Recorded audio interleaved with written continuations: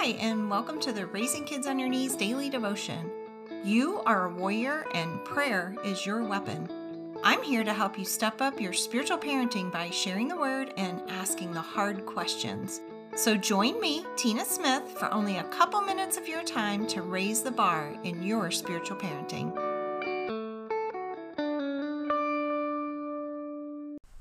Thank you for joining me on day 2 of our series on 5 tips that we can learn on parenting from Mary and Joseph. Today, our verse is out of Luke 1. It's verse 29, and here's what it says.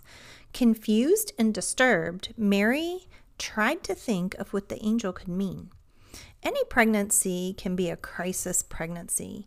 Anyone would be confused and disturbed if they were Mary. Many have gotten the news of an unplanned pregnancy, many of us. Maybe you are one of them. I've been there myself. When I discovered I was pregnant before marriage, or even when I found out I was unexpectedly pregnant as a married woman, those were times when confusion and being disturbed were real for me.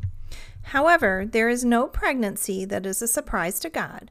We can rest assured that just like Mary, God has a plan and a purpose. Even in our unpreparedness, God is always prepared. God has a plan and a purpose that we must choose to lean into and allow Him to let unfold before us. Each time, the unexpected pregnancies have turned into the biggest blessings from God in my life. Here's something for you to ponder today. Have you allowed the unplanned pregnancies to be a blessing from God? Let's pray. Heavenly Father, thank you that even when I'm unprepared, you are always prepared with a plan and a purpose for every life you give. Help me to be thankful for the blessing and to lean into your purposes for my life. In Jesus' name, amen.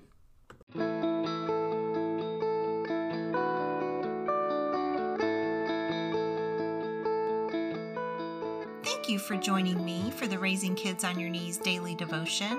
You can find this devotion as well as other parenting tools at raisingkidsonyourknees.org. While you're there, subscribe to the Prayer Tribe and become a part of a growing community of parents who are praying and parenting life into the lives of their children.